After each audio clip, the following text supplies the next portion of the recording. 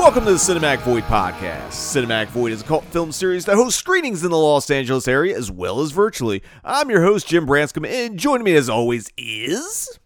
Hey, it's Nick Vance, Paranoid Futures on all social media. You can find Cinematic Void on the World Wide Web at cinematicvoid.com, as well as Facebook, Twitter, Instagram, YouTube, and all major podcast platforms. If you want to support The Void, you can join our Patreon.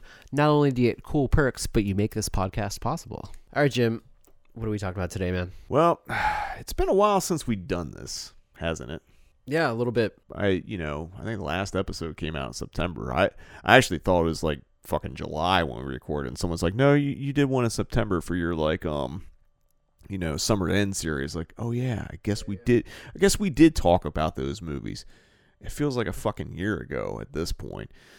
And then we had this Night Flight episode that just came out, which had been done for a bit, and we were like, all right, we got this, and then like there was a version that you had sent me your edit and I had done an edit, and then I deleted my project file. So I still have your edit. I just don't have my edit. And I was like, fuck it. And then Beyond Fest hit and all that stuff, and fell down into a whirlwind of chaos, so to speak. And then I think we did record like a new intro and an outro for that Night Flight episode at one point, and then we just never got around to finishing it. So what this episode is, it's our yearly, favorites episode where we talk about my 5 favorite Blu-rays, your 5 favorite albums. I feel like we're going to have a deeper discussion about what exactly a favorite is, what exactly a list is, all that kind of stuff. But, we're also going to treat this as a bit of a recap since we hadn't done one of these fucking things in months at this point. Like, I don't know. I think what happened to both of us was Beyond Fest. Like, literally. Like, I had a trip at the beginning of September, and you had a trip. You went to Riot Fest, didn't you? Yes. And it's a long, crazy story, especially your flight back. Yeah. Which we won't get into, unless you really want to get into it. It was a bit planes, trains, and automobiles. Yeah, for sure. Like, literally. But, we hit Beyond Fest, we lost our minds, then like October hit, and it never stopped being busy for either of us. So it's like, we wanted to do a podcast, but life was not letting us do one. I mean, shit, we work together like all the time, and I like would see you for like maybe 10 minutes a day, if that. So the fact we're sitting here having drank like a pot of coffee already, and it's like 10 o'clock at night, which is probably not the most conducive time for podcasting, but goddamn it, we're going to make it work. So again, this episode is our 2022 favorites, but it's also going to be a bit of a recap because a lot of shit has happened since we recorded a podcast. Just wrapped up the Jonathan Kaplan series I was doing in November, which is, I want to say, one of the coolest fucking things I've ever gotten to do for Cinematic Void. If you don't know who Jonathan Kaplan is, you should know who he is. Like, probably is the movie he's probably best or most well known for is Over the Edge, which he came out and did a Q&A. It was him, it was co-writer Tim Hunter, who also directed River's Edge. Nice. And Pamela Ludwig, who was one of the stars of the movie, who also was kind of the impromptu, informal, like, she helped put together a soundtrack. She's the reason why there's Cheap Trick and Over the Edge and stuff like that. So I've said this before. I think I've said it probably a few times over the years, but like, definitely if that was the last Cinematic Void, I'd be happy because it was a fantastic screening. But other things I showed in the Kaplan series, I showed Truck Turner as well as The Student Teachers. Both of those prints were like brand new. Like John Davison, who was a producer for New World Pictures and then went and did RoboCop, and he works for like Trailers from Hell. And for some reason, I guess, well, not for just a reason that he wanted to, he struck new prints of a lot of films either he worked on or he liked or his friends did. So he had, he has a bunch of things, like he has a new print or newer print of Rock and Roll High School or Piranha and things like that. But like Truck Turner and Student Teachers had never been played in a theater until I played them. Really? Yeah, like they were struck at the lab, they previewed them at the lab, and then hadn't been played since. Okay.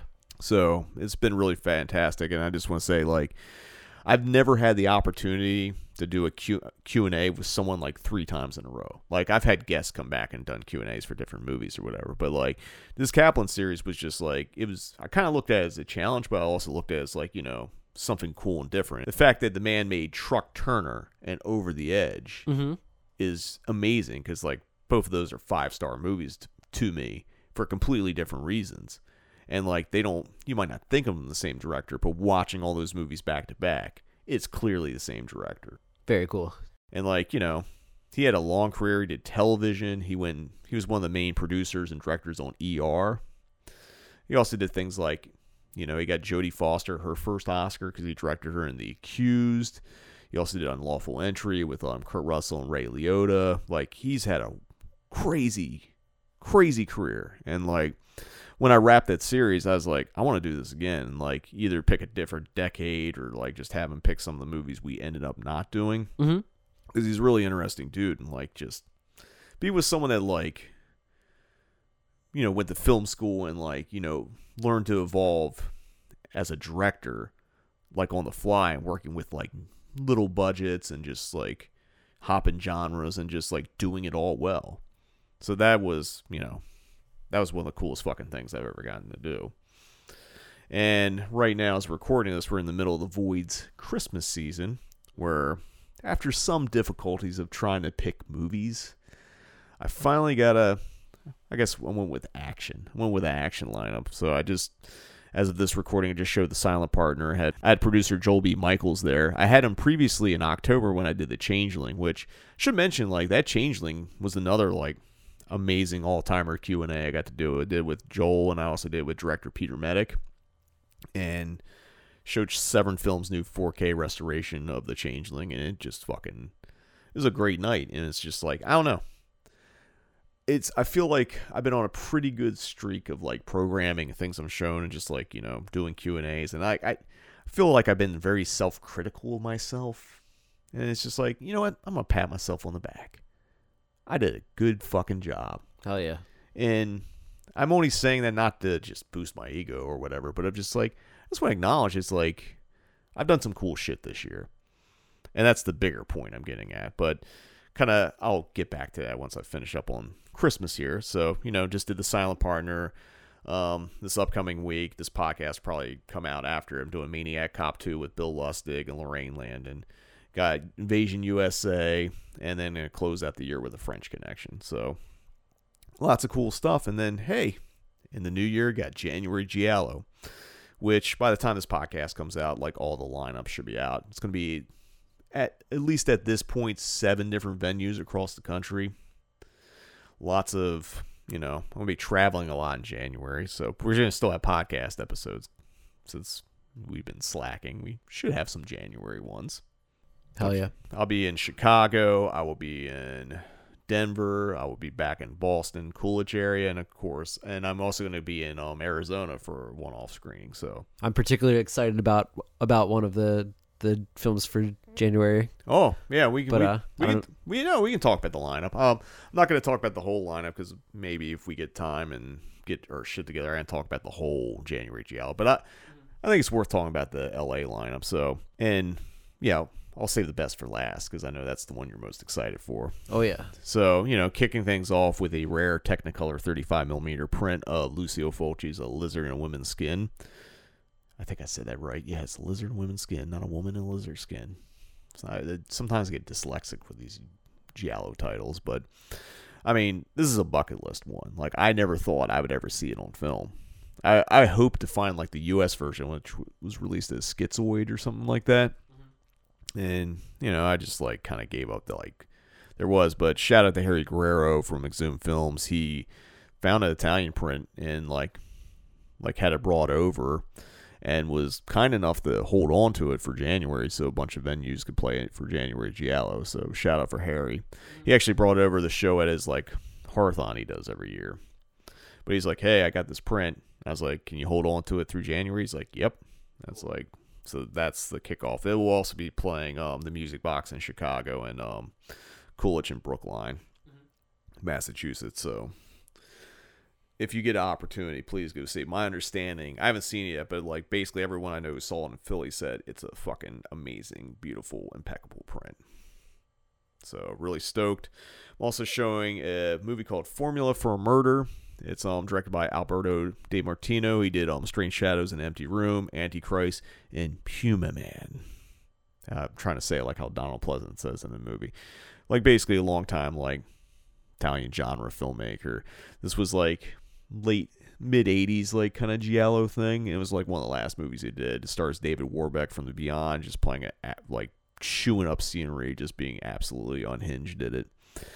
It's a pretty gnarly movie. A little goofy too, but kind of excited because that's another Italian language print. I don't think it's ever played the U.S. like film wise. Cool.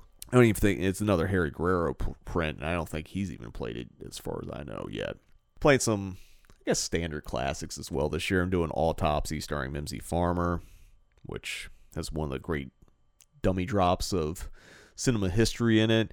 Gonna do Death Laid an Egg, which is one of the best late 60s kind of gialli. Takes place on a chicken farm. Really cool. I think you would dig that one. Okay. I think most of this lineup you would actually dig. Sick. Because I know you're not the biggest giallo fan. But the last one is my Neo Giallo pick. And I'm sure there's going to be some people like, why the fuck are you showing that? And it's like, you know why I'm fucking showing that? Because it's awesome. Yeah. And it's I Know Who Killed Me starring Lindsay Lohan. Tell me why you're so excited for that one. I mean, it's a fucking banger, dude. I love this movie so much. It's so good. Oh, I agree. Like, I've had people like, when I asked Eagle to do the posters, like, come on, man.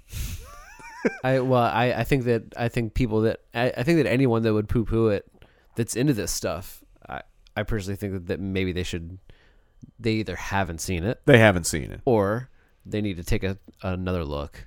No, they haven't seen it because, like, the reason why this is my favorite Neo Giallo, like, I fully believe if, like, change the era and, like, some of the things in the movie obviously are more modern time stuff. But like, if you took the basic plot, dropped it in the late 60s, early 70s, and it was like Carol Baker and Berto Lenzi, right, or Edwidge Fenech and Sergio Martino making this movie, it's nonsensical. It follows all the giallo tropes, right? And like, there's doppelgangers, there's like, there's all kinds of shit in it. It's like, you got fetishy color schemes. You got like, just sleaze. I mean, not really giallo-like, but you get the Melvins and the sword on the soundtrack. And I don't know. It's just a fucking insane movie.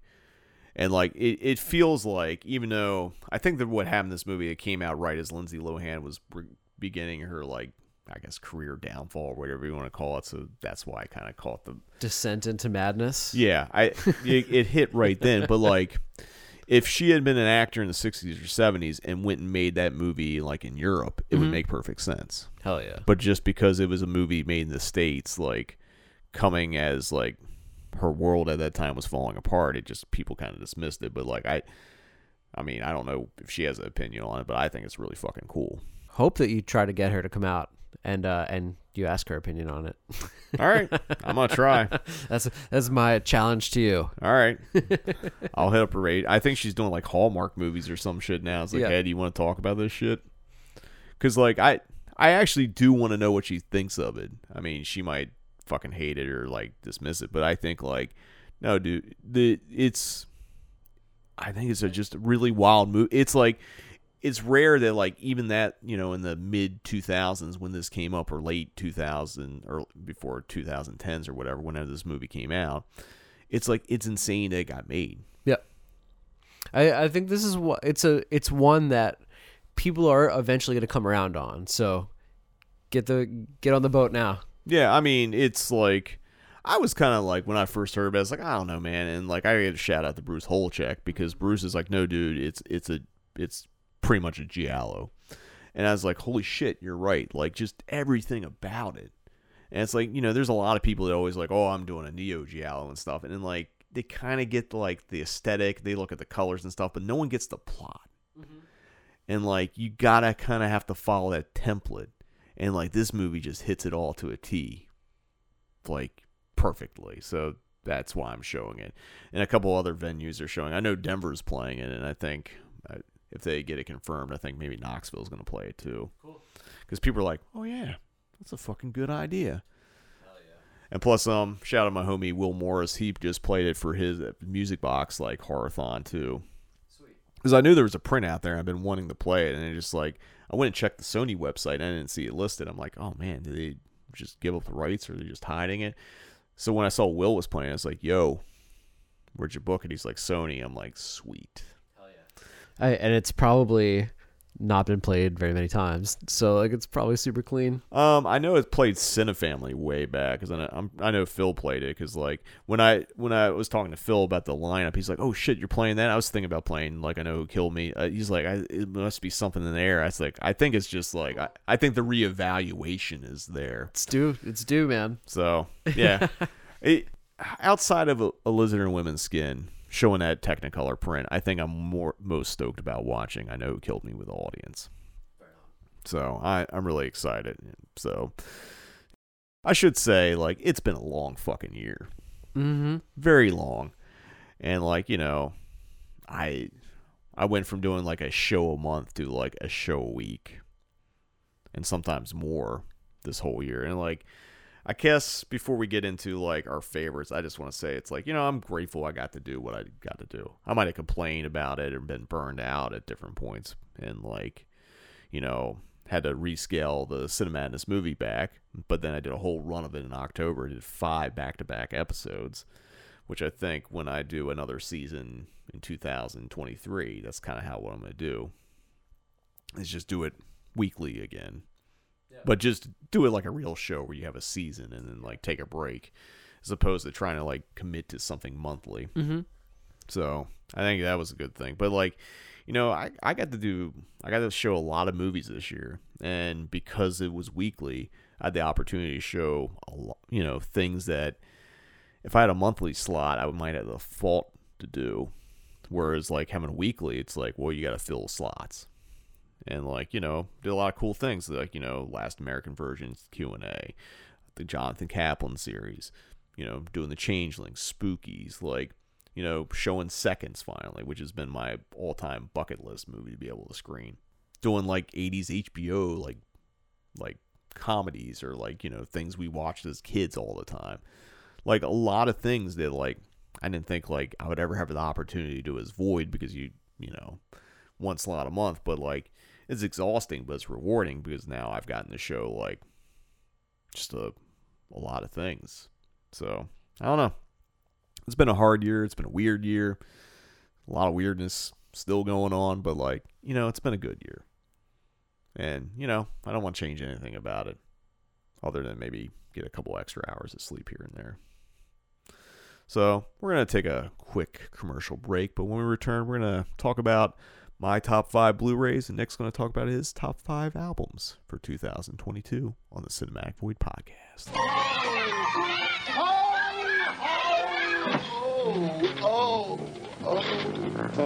There's one product no medicine cabinet should be without. Alka-Seltzer. Oh, no. Oh, no. Oh, no. Ho! Alka-Seltzer. Ho, ho, ho! Ho, ho, ho, ho! For acid indigestion with headache, nothing's more soothing or effective. Ho, ho, ho! No wonder it's America's home remedy. Come on, everyone, it's time. Hello, I'm Orville Redenbacher. This is my favorite time of the year, when we Redenbachers get together to share the best of the season. Of course, we pop up plenty of my light and fluffy gourmet popping corn and my gourmet microwave popping corn. Ready? You'll say they're the season's best, or I'm not. Redenbacher. Great grandpa to you. May your holiday be the best there is. We're Beatrice. Welcome back. We were talking about our favorite Blu-rays / albums for 2022. I'll be talking Blu-rays, Nick will be talking albums, and then once we do our top 5s, we're going to take another break, and we're going to talk about, you know, my favorite albums and Nick's favorite Blu-rays, film screenings, movies that came out. We're just gonna favorite that shit up, you know. So I think, what's the normal format? You go first and I go. Yeah, you love to make me go first here. You know what? We're gonna change tradition. I will go first, and you can go second. Let's throw a fucking curveball here. So my top 5 are not in any particular order, although I think my number 1 is my number 1 Blu-ray release of the year. The way I do Blu-ray releases isn't necessarily like, extensive restoration stuff. It has to be part of it, like, it's a movie I really love and there's a nice addition to it. And whether it has like a shit ton of extras or whatever, that matters, but it doesn't matter to me. So, a lot of people who talk about their top Blu-ray releases are looking like, the 4K like scan and color correction and all that stuff, and I look at that shit too, but at the end of the day it's the entire package. It's like you can do a beautiful restoration on a movie, but if the movie's a piece of shit, I don't care. So for my number 5, even though it's not really number 5, it's just 1 of 5, put it that way, I went with a movie that Fun City Editions had put out. They would do really nice work, like a lot of shit I haven't ever had seen or heard of, and like and the stuff I have, it's like it's been good curation. This one I was very fucking stoked they put out on Blu-ray, and it's Lynn Ramsey's Mo Verne Caller. Oh, nice.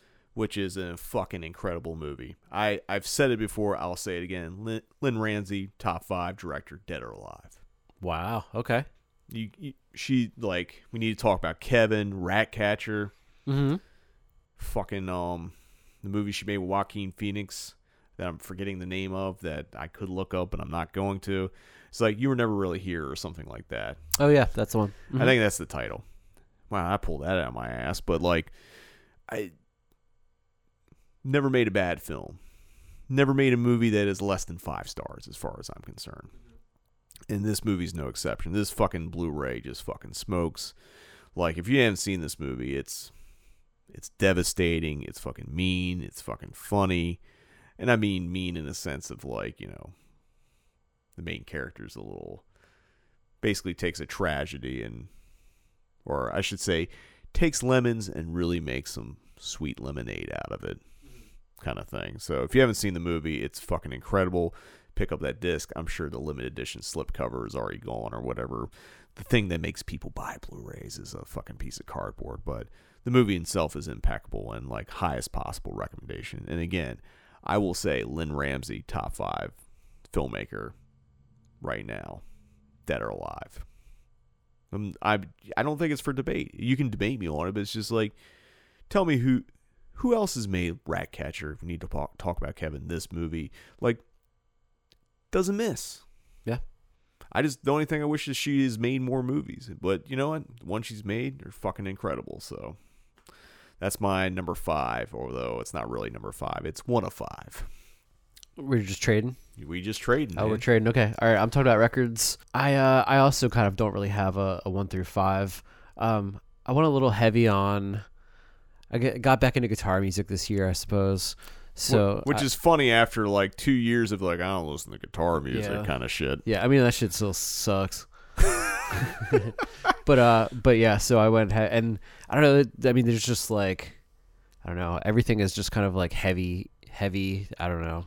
Heavy, weird, like grungy. It's like grunge or new gaze. Yeah, new metal, shoegaze, emo, grunge. Like everybody's kind of doing the same sort of thing right now. So my list is kind of heavy on that. I'm just a little warning there. But I'll take a quick detour here though, and I really like this No Pressure self-titled record that came out on Triple B Records this year. I think it's the singer of The Story So Far, but I don't know. It's the singer of some like popular like emo pop punk band. But so this is his like, I don't know. Side project? His side project that's kind of, I mean, I guess like I said, it's pop punk. I don't know. When I say it's pop punk, it sounds like Blink-182. And like a little Saves the Day or something. It's as if like Blink-182 was recording Lifetime songs or something like that. Yeah, that's fair. That's fair, yeah. Because when you sent it to me, and it's just like, I'll talk about this a little later when we talk about, other things we like, but like when you sent me this record, it was like the most perfect thing I needed in that moment. I was like, oh shit, I didn't know I needed that's what I needed to hear, and like, god damn it, that's what I needed to hear. It's kind of refreshing. People aren't making this music right now, or not really, so I mean, it's just unabashedly like that era pop punk. Mm-hmm. And definitely the that little bit of Lifetime influence definitely sweetens the pot for me, because if it was just straight up, I mean, hey, I like the first few Blink-182 records for sure. Like, I'm not a hater. So I'm down for a Blink-182 clone, but But I think this is a little bit more than that, because it's just like, it's well produced, it sounds good, you know, it's like obvious influences on their sleeve, but it's just like the fact they pulled it off, and the record's like fucking short as shit. Mm-hmm. Like, it doesn't overstay its welcome. It's not overthinking. There's no like fucking ballads or any of that kind of shit. It's just like, it's a fucking pop punk record, and that's it. sounds like going skateboarding in the 90s. Yeah. That's the one thing I've noticed now for like a lot of bands is like late 90s, early 2000s are back. It's a nice, it's a good era of music to rip from, I think. And I mean, but also that's kind of like, that's definitely our formative years of like getting into music anyway. So it's a lot of good underground music came from that era. Yeah, and it's a nostalgia trip, but in a really fantastic way. So I guess don't want to interrupt unless you have. No, that's it for me on that one. Okay, so I'm gonna go for my number 4, 1 of 4, or 4 or 5. Like, it again, it's not really my number 4, but this one came out from Grindhouse Releasing. I actually did kind of it's not quite a Blu-ray release screening of it, but it was a pretty early on screening, and it's the movie Death Game, which stars Sandra Locke, Colleen Camp, and Seymour Cassell. Grindhouse Releasing had been working on this fucking release for years, and did the screening. Eli Roth came out because he was a huge fan of the movie. He also made Knock Knock, which is a remake of this movie. Mm-hmm. And then I did a Q&A with Colleen Camp and cinematographer, editor, and the voice of Seymour Cassell in the movie, David Worth. Oh, okay. Because Seymour Cassell hated being on the movie, and when they asked him to come back with loop lines, he said, "Go fuck yourself," and didn't come back. So David Worth was like the MVP of keeping this movie together. So this release on Blu-ray is impeccable.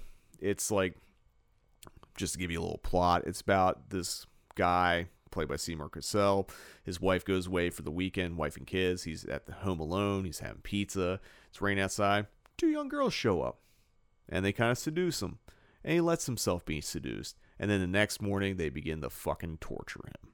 Mm-hmm. And it's like, it is a fucking one of the great exploitation movies. Like, it goes all over the place. And like, Colleen Camp and Sandra Locke give like completely amazing performances.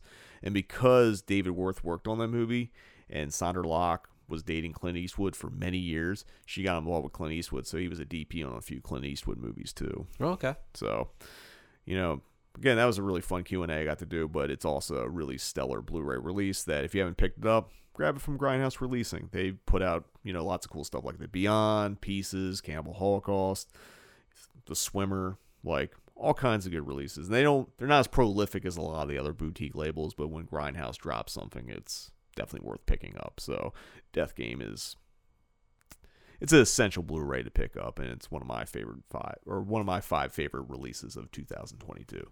Cool. I haven't seen that one, and I think you've sold me on it. Yeah, I think you enjoy it. It's like, it's definitely. I did see Knock Knock when it came out. Yeah.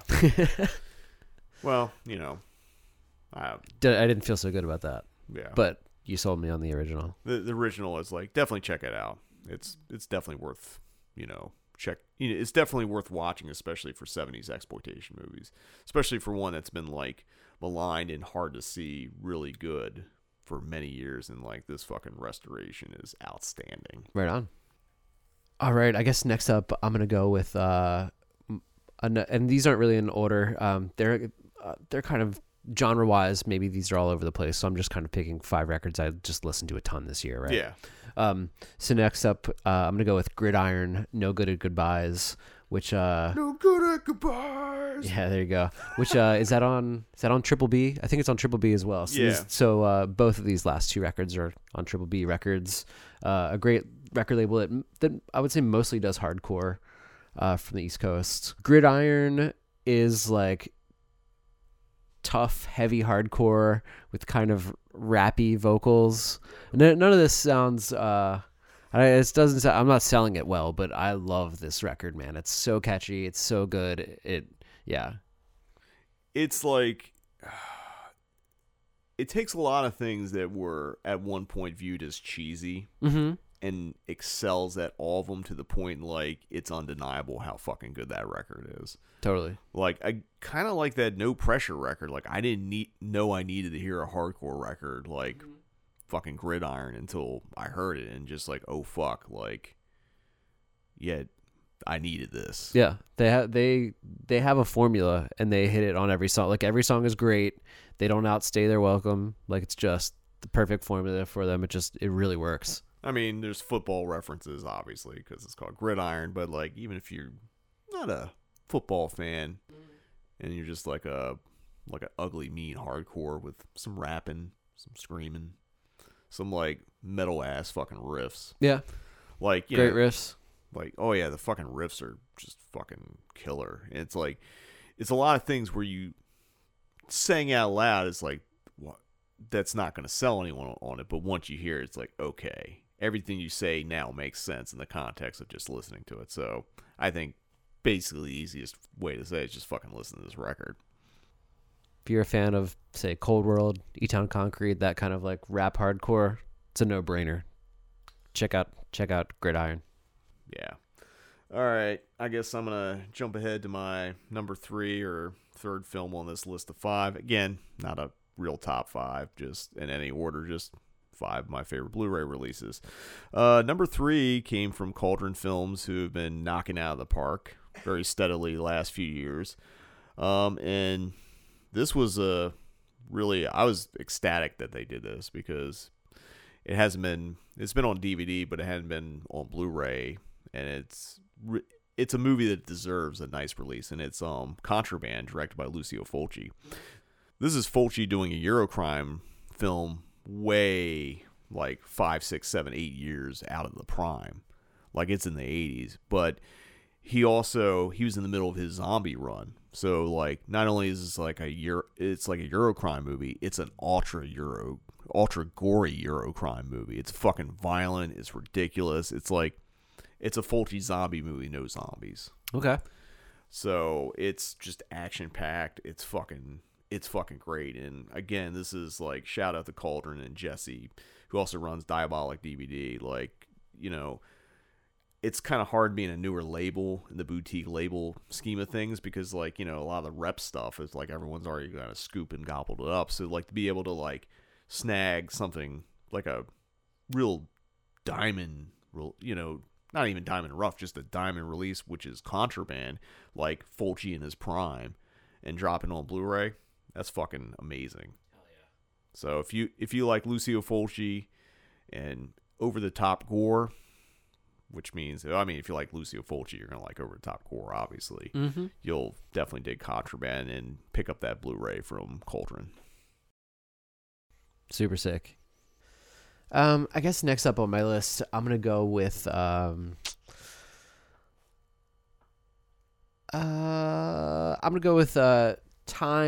All right, Time's from, I think they're from Philly or surrounding areas like Philly suburbs, something like that. They're from somewhere in Pennsylvania for sure, but I think it's Philly in particular. But they put out an LP this year called Hydrangea. I'm gonna try to pronounce it like Pangea, I guess, but like hydrant. So like. I guess that means like maybe like it's some underwater piece of land or something. Could be. What do you think? You know, that sounds good to me. So we'll just roll with it. But they put out an LP on Jumpstart Records, and it's like, I don't know. It's another, like I say, everything is kind of falling in that kind of grungy, shoegazy, melodic rock territory these days. And I think this band is one of the ones that are doing it particularly well. And it's maybe a little more straightforward than a lot of these. Like I don't know, maybe it's not like as new metal as some of these bands, but it still gets heavy. Mm-hmm. I don't know. This record's just catchy as shit, man. I love it. It's definitely more on like the more traditional like shoegaze or indie rock or college rock or whatever the fuck. Right. Like there's definitely some Husker Du in there. It's like more like straightforward guitar rock. You know. There's a song on there. I think it's called Arm Candy. That just like sounds like something Bob Mould would write. Right. And like I really like this record too. I think it just missed maybe my like personal top 10, but like it was up there. Mm-hmm. And I think it's a great fucking record. And like again, I'm kind of like really happy with all the shoegaze, newgaze, like indie rock, grunge or whatever. Like all these things just popping back up. It's like it's kind of making music exciting again, because I feel like a lot of like guitar rock was really just wimpy, like throwback, like Zeppelin shit or something like that. Just ballless fucking garbage. Yeah, there's some bad garage rock for a number of years. I don't want garage rock. I want a fucking band that sound like they're going to fucking like blow a fucking amp. I want like bands that hit like the Dinosaur Jr. realm. Right on. So, I mean, I dig. Fucking great record. Great pick. Hell yeah. All right, so for my number 2, and this might actually be really my number 2 because I think it's a great release. And I was trying to do, releases from a bunch of different labels, but the next 2, I'm just going to say they're both from Severin Films. And obviously, I have a long working relationship with Severin Films. Yeah, I'm probably biased, but I also think they do outstanding work, and they've been, like, nailing shit. And this is one of the box sets they put out. They put out a few box sets this year. I think they did a Christopher Lee one. There was the Ray Dennis Steckler one. And this is probably my favorite of them all, which is the House of Psychotic Women box set, which was kind of released in conjunction with the re-release of Kayla Janice's book, House of Psychotic Women. What I really like about this box set is the fact that, like, there's 3 movies in it I've never fucking seen before. The only one I've seen is, like, Footprints, which is, like, a giallo by the guy who did The Fifth Chord, which was, like, one of the kind of sadly never had a good release. Now Severin put it out, but, like, there's a lot of stuff on there. There's a movie Identikit on there with Elizabeth Taylor. Yeah. I saw that one very recently, actually. Yeah, it's just, like... that's the thing I like about it, is because, like, being in this era of, like, seeing things that I've never seen just, like, is really exciting to me. And, like, I'm really just, I'm stoked. And it's, like, a beautifully well put together box set. So that's my number 2. All right. Next up, a record that I was very excited for, and when it finally came out, it did not disappoint, and that is the Fleshwater. It's their debut LP. They put out a demo, I think, in 2020, and re-recorded one of those songs for this LP. But it's called "We're Not Here to Be Loved," and it's on Closed Casket Records, who mostly does like death metal and more like metal and hardcore thrashy stuff. But this is more of like it's definitely a new metal grunge shoegaze record, but definitely heavy on the new metal. Like this could definitely be mistaken as a new metal record. I mean, it's definitely Deftones, but like I also feel like it starts drifting past that. I guess where certain people are very comfortable with Deftones style of when it tiptoed in new metal. It's definitely like crossing that line into like probably some stuff people don't want to admit they ever liked or whatever kind of thing. I mean, people readily admit they like Korn and Slipknot these days. That's the thing. I'm still not into that stuff. No, me either, man. Me either. But some of those, I mean, I think you can take that down-tuned guitar and like, play riffs like it, but give it a different context, and it just becomes more appealing to my ears and probably your ears at the same time. Yeah, for sure. Slipknot and Disembodied are not that different. But I think it's I mean, there's a world of difference between them, but they're not so different. No, if you listen to the riffs and like song structures, like you'd be bummed how close. Yeah. But yeah, Fleshwater. This record's really, really great, really catchy, really heavy, but then also really catchy in parts. They cover Bjork. Oh yeah, that fucking cover is just insane. Kicks ass. I think the only other time I've heard someone cover Bjork was like Greg Dooley did in Twilight Singers. Oh yeah, for sure. He did Hyper Ballad. That was really, really fucking awesome. Goddamn. I don't know. It's a really cool record. It is one of my favorites for the year. Like, unexpectedly was one of my favorites. Like, first time I heard it, it's like, man, that might be too new metal for me. And then it's just like, nah, that's fine. right. No, this is actually just really good. But yeah, so there's my just another pick, not really in any type of order, I suppose. Yeah, that's fair. I mean, I will say I think that's probably my number 1 rock record. That's my number 1 rock record of the year. That's a Fleshwater. It's a motherfucker. Yeah, I agree. I like that. In fact, I just saw some shows just got announced on the East Coast, like at the Autobar, like Angel Dust, Fiddlehead, someone else, and then at the bottom it said 3 bands, and one of them was Fleshwater. Oh shit. And so like I hit up my friend, I was like, buy me a ticket and I'll buy a fucking plane ticket and I'll see you in February. And so he bought me a ticket to the show, and then I realized that it's a tour, and that Fleshwater are playing the Boston date, and there's a band in Baltimore playing the Baltimore date. Oh. And yeah, so Whack. but I haven't been home in a while, so maybe I'll go anyway. Fuck it. But I'm bummed I'm not seeing Fleshwater. That sucks. Yeah, what are you gonna do? Yeah, it happens. I just like quit. I mean, I didn't buy a plane ticket yet. Like I'm still not like really out anything, you know. Like Your friend's just out a fucking he's ticket. out. I mean, he's out $20. I'll send you $20, Frank. It's all good. I guess now we're at our number ones, or at least last pick of these top 5s. They're in no particular order. I do feel like this is probably my number 1 Blu-ray release, and reason why is, one, it's kind of been a bucket list title for a lot of people to ever see a really good Blu-ray. And again, Severin Films knocked it out of the park. And of course, I'm talking about Dario Argento's 4 Flies on Grey Velvet. You know, it's Ultra HD, Blu-ray, soundtrack CD.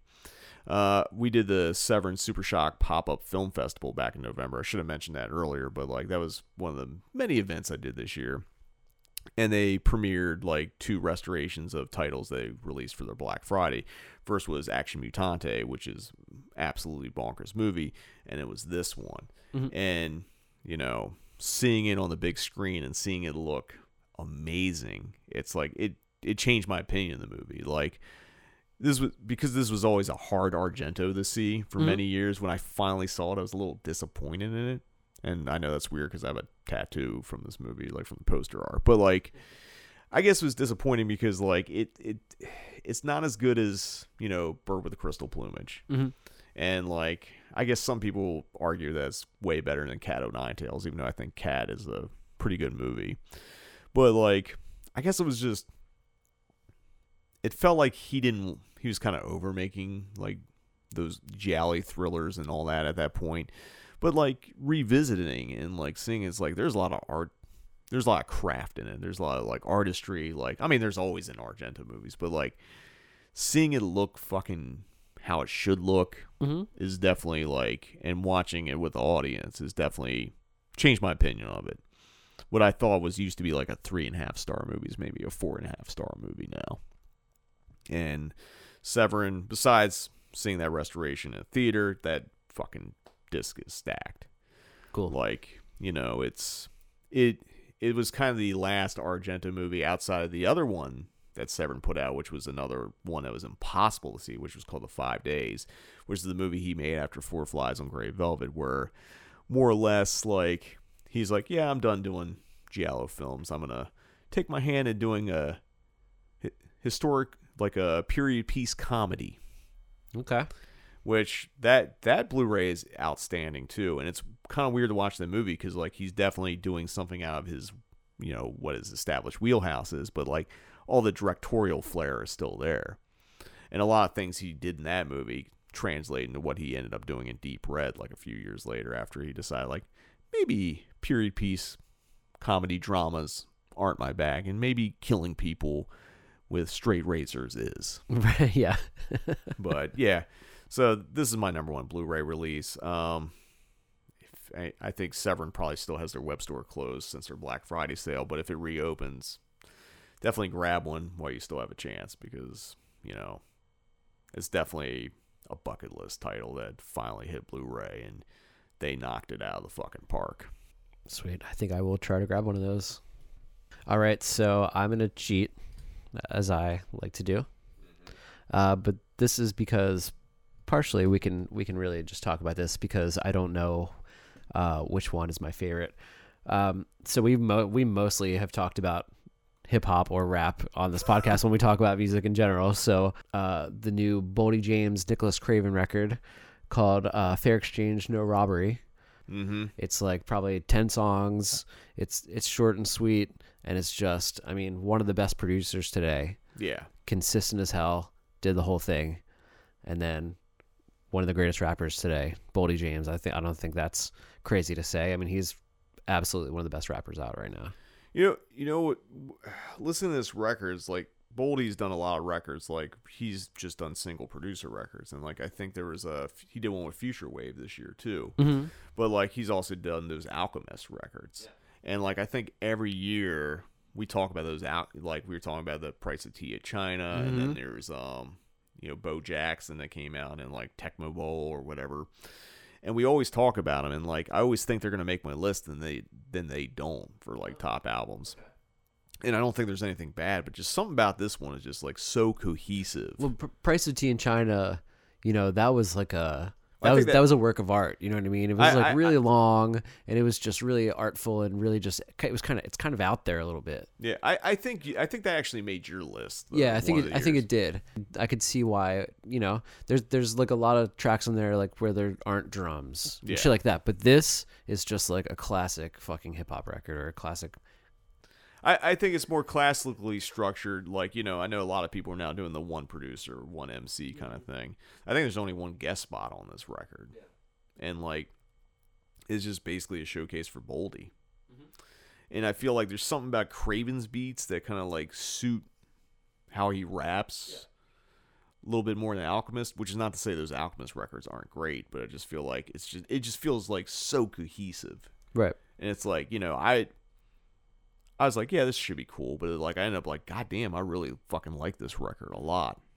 It's like all the Alchemist ones, they're too experimental. Yeah. Like to a fault. Whereas this one, it doesn't get experimental. Yeah. It's just, and Nicholas Craven, he kind of he did a bunch of those records with Ransom. Yeah. He kind of just does one thing, but he does it really fucking well. And that's not to discredit what he does, because like he's great. It's like the stuff that he does for Ransom is a little more like almost horror theme. Like you can hear it in the beats too. I don't know if it's actually like direct samples, but that's what it is. But he just does one thing. Yeah, and that's it's sometimes it's the Motorhead thing. Like Motorhead could only do one thing, which is Motorhead, and every Motorhead album kind of, I don't want to say it's the same, but like if you've heard one, you've heard them all. And yeah, there's always going to be a track or two that's going to really stand out, but like a Motorhead record, you're not going to get disappointed listening to a Motorhead record. You're going to get a fucking Motorhead record. Mm-hmm. And when you hear Nicholas Craven doing beats, you're going to get a Nicholas Craven record. And I just think there's just some kind of extra special, magical, whatever you want to call it, when Boldy stepped on there. Totally. The cover art is awesome. It looks like an old like Highlights magazine or something. Yeah, it's fucking, I don't know, it's just top notch. And the cover art, just the way that it has all the red and the snow, just feels like a Christmas record. It does. Kind of feels good for this time of year. For some reason, they just like there's some kind of holiday spirit in there, even though there is exactly no holiday spirit in there. It's really, I guess it's just the cover, but it just it did that for me. Yeah. For some reason. But anyway, that is not necessarily my number one record. I cannot figure it out. Maybe it's the new Freddie Gibbs, Soul Sold Separately. That record, because the way Freddie rolled it out, I think he spent a whole year dropping singles, and then not a single one of those singles ended up on the fucking record. Right. Which is kind of a great strategy. I guess they put all the songs on the bonus edition or whatever, but yeah, like it's sick. It's sick, and like it also is kind of the exact opposite of the Nicholas Craven, Boldy James, because Freddie had done an album, Alchemist, which I think was probably maybe the best of the Alchemist projects out there, and like he's also done records with Madlib and stuff like that. This one he had different producers on every single song, like consciously, and he has a theme to it. He kind of like, he pushes himself. Like it's definitely like, yeah, it's a rap record, it's a hip hop record. He's definitely doing some soul stuff, but I feel like he's searching and pushing himself to be great in a way. And whether you think that record achieves all that, it's up to your ears and what you think. And like, it was a record I listened to and I stepped away from it and then came back to. When I came back to it, I honestly loved it so much more. Yeah, I think when it came out, because like, it came out in the kind of like towards the end of the year, and like, you know, Griselda and all those, like Conway, Benny, and Westside have released like fucking shit ton of records. And like, you know, no disrespect, but like they just kind of weren't. They didn't have the same edge they did last year. They're not on the list. No. And I think there's some other records that like maybe aren't on your list that I thought were really good. And one of them not even my list, and I think it's phenomenal, is that Nas King's Disease 3. Because like it's just great. And you know, there's that Pusha T record, which is like kind of in between, because half the record is produced by Pharrell and Neptunes, and the other is Hitler's #1 fan, Kanye West. Oh, right. Like, which might hurt Push's a Grammy nomination or a winning chances or whatever. But like the thing that Freddie kind of bucked the trend of like not using a single producer, used a shitload of producers. So there's Alchemist, there's Madlib, I don't know who else is on. I can't think of who. Oh, like dude from 3 6 Mafia produces one of the songs. Oh shit. So it's like it's kind of like all over the place, and like it's kind of inconsistent, but it's consistent. Mm-hmm. It's kind of, you know, all over the place, but not. And I think Freddie, where Nicholas Craven does one thing and he does it well, Boldy James does one thing and he does it well, them together made something special. I think with that Gibbs record is because when he hits the highs of that record, they're so high that like no one can fucking touch them. But also by doing that, if you kind of miss a little bit, it feels like a bigger drop, even if it really isn't. Yeah. So it's like, I think both records are incredible in different ways. But I do think, like, you know, as consistent and solid as that Craven Boldy James record is, I think there's a string of songs on that Gibbs record that just kind of pushes it to being my probably favorite rap record in general, just because he's pushing himself. And it's like the song he does with Pusha T, and then the song My Grandma's Stove, and then I think the CIA song that Madlib produced. I think it's just like those 3 songs are just such a like run in a stacked album that that's why it's like elevated. Right on. Sick as hell. So that's our top 5 Blu-rays and albums. We're going to take one last break here. When we come back, we're going to talk about some of our other favorite things of 2022 on the Cinematic Void podcast. Polaroid's SX70 Sonar and Time Zero Super Color, the perfect Christmas combination. Like egg and nog. The finest instant camera and the fastest developing color. Huh? This gets much closer than any other instant. You view right through the lens. The focus is automatic. And this sharp, bright color comes up in seconds. No other camera does that. That is close. What other cameras do that? Name one.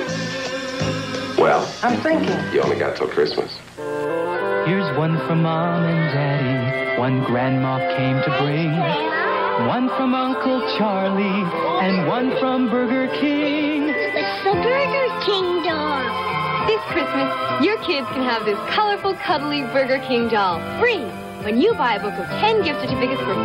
Add an extra touch to Christmas with a gift from Burger King. Welcome back. We just talked about our top 5 albums and Blu-rays here on the Cinematic Void podcast. I did Blu-rays, Nick did albums, but now we're going to switch things up because it's the end of the year. We have some other favorite things. And, you know, Nick might have his own favorite Blu-rays. I might have my favorite albums, so we're just going to talk about that. So why don't you go ahead and tell me about some of your other favorite things, Nick? All right, let's see. I did grab a couple Blu-rays this year. I don't buy a ton of Blu-rays, honestly, and like I've said in the past, I mostly collect Criterion. So one of them was came out yesterday. It's the Criterion number 1163, the Michel Haneke trilogy, which is the Seventh Continent, Benny's Video, and 71 Fragments of Chronology of Chance. And I love Seventh Continent so much, so I had to buy it on that alone. And you know what? While we are talking about packaging and what have you, I haven't watched this yet. I don't know what the transfer looks like, but I can tell you that it's 3 films. I have a bunch of Criterion collection stuff. It's super whack that it's 3 films in this fucking little thing that they usually put one film in. Like they usually it's just 3 films on one disc. No, it's multiple discs, but like it's just whack. You can see like in the the 3 Colors collection, it's 3 separate things. It's a box and it's a whole fucking thing. I'm gonna tell you why they did This that. is whack, bro. They did for marketing, because like 3 Colors you could get away with selling as a box set. This is still $70. They charge $70 for that? Not on Amazon Prime. So it retails for $7? Yeah, that is some bullshit. Like it's 68 or something. You call it 70. That's some some bullshit. Not for that. Like fuck. Not for that package. You could have done them separately and charged $40 each. So no, they did us a favor. But anyway, I'm really glad this exists. I love these films. So I don't know. Should I just talk about the other couple of Blu-rays that I also grabbed Final Flesh, which is an AGFA release, and it's directed by Vernon Chapman, who also did Wonder Shows on MTV2, and it's a fantastic fucking movie. What it is he wrote a script. And then he hired there used to be a bunch of like porn companies that you could hire to and tell them like what your fantasy is and pay them to film your fantasy. And so he hired multiple film companies that did this and gave them all different pieces of the script and then put it all together as this film. And it's absolutely bananas. It's fucking nuts. I love it so much. So I grabbed the Assholes Blu-ray. That's by Circle Collective. Who's that? Who is that? It's they're on one of the. It's Vinegar Syndrome. It's Vinegar Syndrome partner label. It's like gotcha. It just Vinegar Syndrome is the distributor through their OCN distribution thing. Right on, and that is of course the Peter Vack directed film of him and his sister Betsy Brown. I've talked about in the past on here. Yeah, and that came out, I think, in January. So that's probably the only really 3 physical releases I have from this year. But there you go. There you go. I mean, anything else you want to talk about? Your favorites? You got shows? I did just read We Spread by Ian Reed, who he also wrote I'm Thinking of Ending Things that Charlie Kaufman adapted into a film. Mm-hmm. And he also did one of my favorite books called Foe. So I'm a big Ian Reed fan in general. So this is his newest book. It came out in September, and it's awesome. I don't know. I won't give away too much of the plot. I'd just say like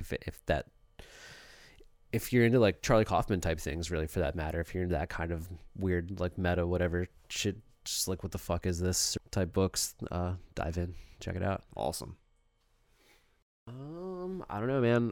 What else happened this year? Let me think real quick. You want to talk about your favorite screenings and all that? I don't know. I think probably my favorite screening was I saw Cranes Are Flying probably even multiple times. I think that was January. So yeah. That's probably my favorite screening this year. I'm trying to think of any.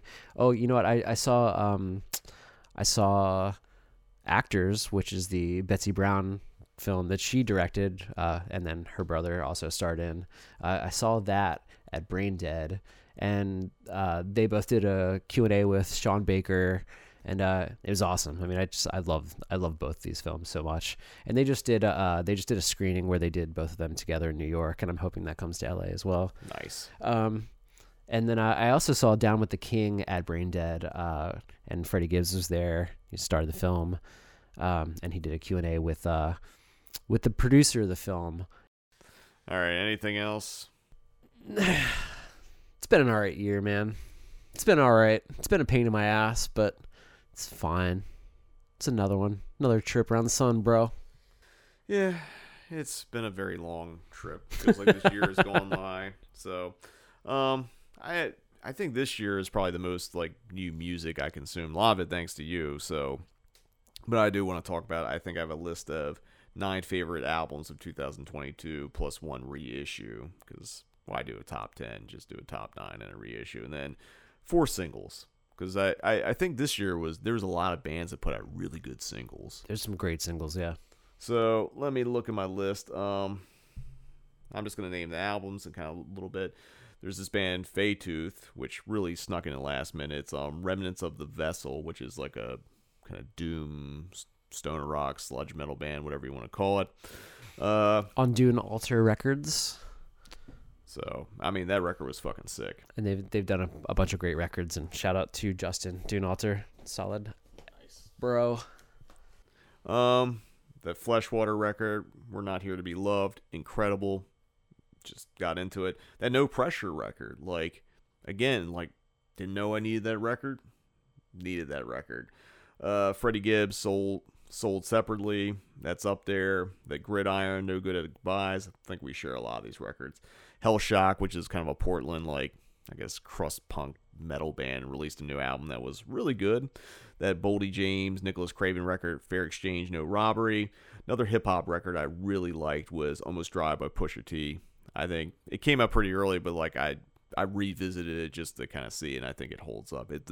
I honestly feel like, you know, I like that record, the Gibbs record, and the Craven Boldy record for all different reasons. And it's like, you know, a lot of people say like all hip-hop sounds the same as bullshit because like these are all sonically very different in what they do. Totally. And what else? Oh, the Nine Choirs by Tribal Gaze, which was a band we saw down the street from where we live, which made it convenient to go see them. Had that show been anywhere else, neither of us would go on seeing it. We just went to a show where we didn't actually go to the show. We just sat in the car and drank beers. Super punk. Yeah, we were punk as fuck. Didn't pay to get in, drank our beers, left. Drank and drove. Well, no. It was fine. Fuck the law. Anyway, and I got a reissue, which probably is your favorite reissue too, if you had one. It's the Baltimore band Blank, Anywhere But Here, that Reptilian Records put out on vinyl for the first time. I guess when it came out originally, it was just CD only because the band was done. So, I don't know. I know the second that record went up for sale, I think we all jumped on it.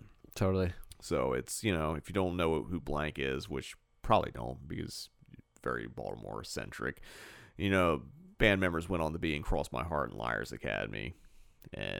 But that Blank record's just incredible. Like, you know, it's where like indie rock, hardcore, and I guess what used to be emo all meet together.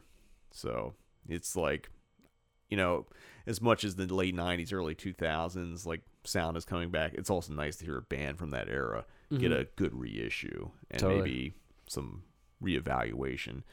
So I have also 4 singles that I want to mention. The first is that fucking Botch song, 122. Like, who knew Botch was going to do a song this year? And who knew it was like probably the best song of the year? Yep. Straight ahead, you know, sort of mathy, hardcore, metal. Listen to that song a lot. I mean, it's 2 minutes. It's fucking easy to just like put on repeat. It's fucking catchy. It's like, it's fucking great. It's like, I hope that's the only new Botch song that Botch records. Just let it be. But they're playing shows. Well, so next thing you know, there's gonna be a whole new. But that's, I mean, it's kind of the best Botch song. Yeah, it actually is. Like, it's the best Botch song. And you know, if they wrote an album where it's like 10 of those, yeah, fucking excellent. I just also get worried when a band like does something so like does a reunion song and it fucking nails it, and then it's just like, man, it's great. I hope they do an album. And then they do an album. It's like, fuck, wish they didn't do the album. Yeah, but so true. Who knows?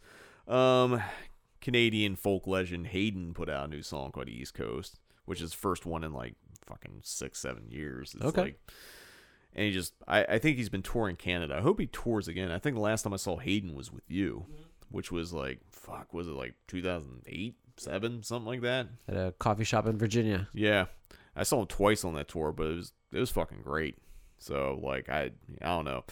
It's very fitting that he decided to record a song because, like, it's definitely kind of hitting on a personal level. Mm-hmm. So, it was, I don't know.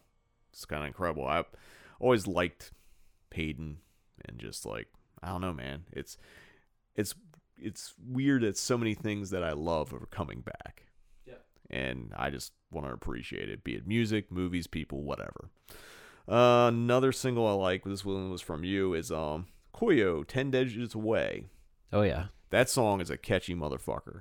And I don't know what they're doing, but there ain't no album out. Yeah. I do like the other EP as well. They're sick as hell. Yeah, they've done 3 EPs, and each EP just adds another song. And I thought, like, oh, I guess there would be an album out eventually, but like, no. They also had a couple other EPs they put out previously, which are equally good. It's like, I don't even think I like this style of like pop punk stuff, but like, god damn it, like that song a lot. And the last single is like kind of the one Griselda Black Soprano Family affiliate. It's Rick Hyde. It's a single called Posa. It's got Rome Streets on it. I think Alchemist produced it. It's just a fucking nasty fucking track. Like, Rome has a fucking great verse. Rick Hyde has a great verse. It's just like, I think it's the single that like stuck with me the most. I'm trying to think new movies. Let me jump in real quick, because now you got me itching since you're talking about EPs and singles and stuff. The X Weapon X demo that came out earlier this year, and I think it's members of like some like big kind of metalcore, hardcore bands. Like it's like, oh man, I feel like it's somebody from like Knocked Loose or something, or but yeah, just straight edge hardcore. It's kind of fast, kind of ignorant. It's tough. It's ignorant. Yeah, I man, I love that record so much. So X Weapon X, this band from France called Mascara put out a 2-song single called Half Light Aftermath on Fever Ltd or Fever Limited Records, however you want to pronounce that. But they put out a 2-song single, and I think there was like a lathe cut 7-inch that was super limited, maybe even limited to like 25 or something. I got one of those. Damn, dude. And then there's a band called Church Girls that are pretty sick. But this single that they put out this year, man, I've listened to this song so many fucking times. It's called Telepathic Mind. It's kind of similar to even like that Time record or something. Just some guitar pop, man. And the song kicks so much ass. Highly recommend it. It's fucking you will just listen to it over and over, dude. That's what I want. I just want to listen to songs that like make me happy or like sound, just take me to a place, which I feel like, you know, that's kind of what I need now or whatever. I'm trying to think of anything else. Like, you know, I saw some new movies. I like Nope a lot. I like Travis Stevens' A Wounded Fawn, which I thought was really good. Right on. So, I mean, I saw Something in the Dirt, Benson Moorhead film from this. I think it officially came out this year. Yeah. I thought that was really cool. Yeah, I mean, there's some other things as well. I do want to give a special shout out to Chris LaMartina and Melissa LaMartina for Out There Halloween Mega Tape, the sequel to WNUF. I screened it at Midsummer Screen, and like I feel like, you know, it's a found footage movie. You know, obviously there's aesthetic, but I think it's a real work of art. And like, I get happy when people like push the limits of like things, and like, you know, Chris probably thinks I'm being pretentious by saying that, but like I think like creating something so aesthetically on point is like a real work of art. Like, he just made a fucking anti-film. It's literally a VHS tape you would find from the 90s with a talk show and a fucking live Halloween special on it. So I know that's currently out on DVD. I think eventually, probably in a year or so, it'll probably hit Blu-ray too. But him and Melissa did a whole like tour with that. Sick. So I just want to give it a shout out. That was one of my favorite movies of the year. And yeah, I'm biased. He's a friend, but like, I think it's incredible. So I don't know. I think this is gonna wrap up this last episode of 2022 of the Cinematic Void podcast. I want to thank everyone who's been listening this year or been listening in general. Again, want to apologize for the unexpected hiatus that happened, but sometimes that's what happens in life. I'm going to try to be more prolific in 2023. We've been already talking about doing a, typical January Giallo episode. We would probably ease back into things and kind of start monthly and then maybe expand again. But, I like hanging out with Nick. I like doing this podcast. Need to do it more. Need to make time to do things you actually like.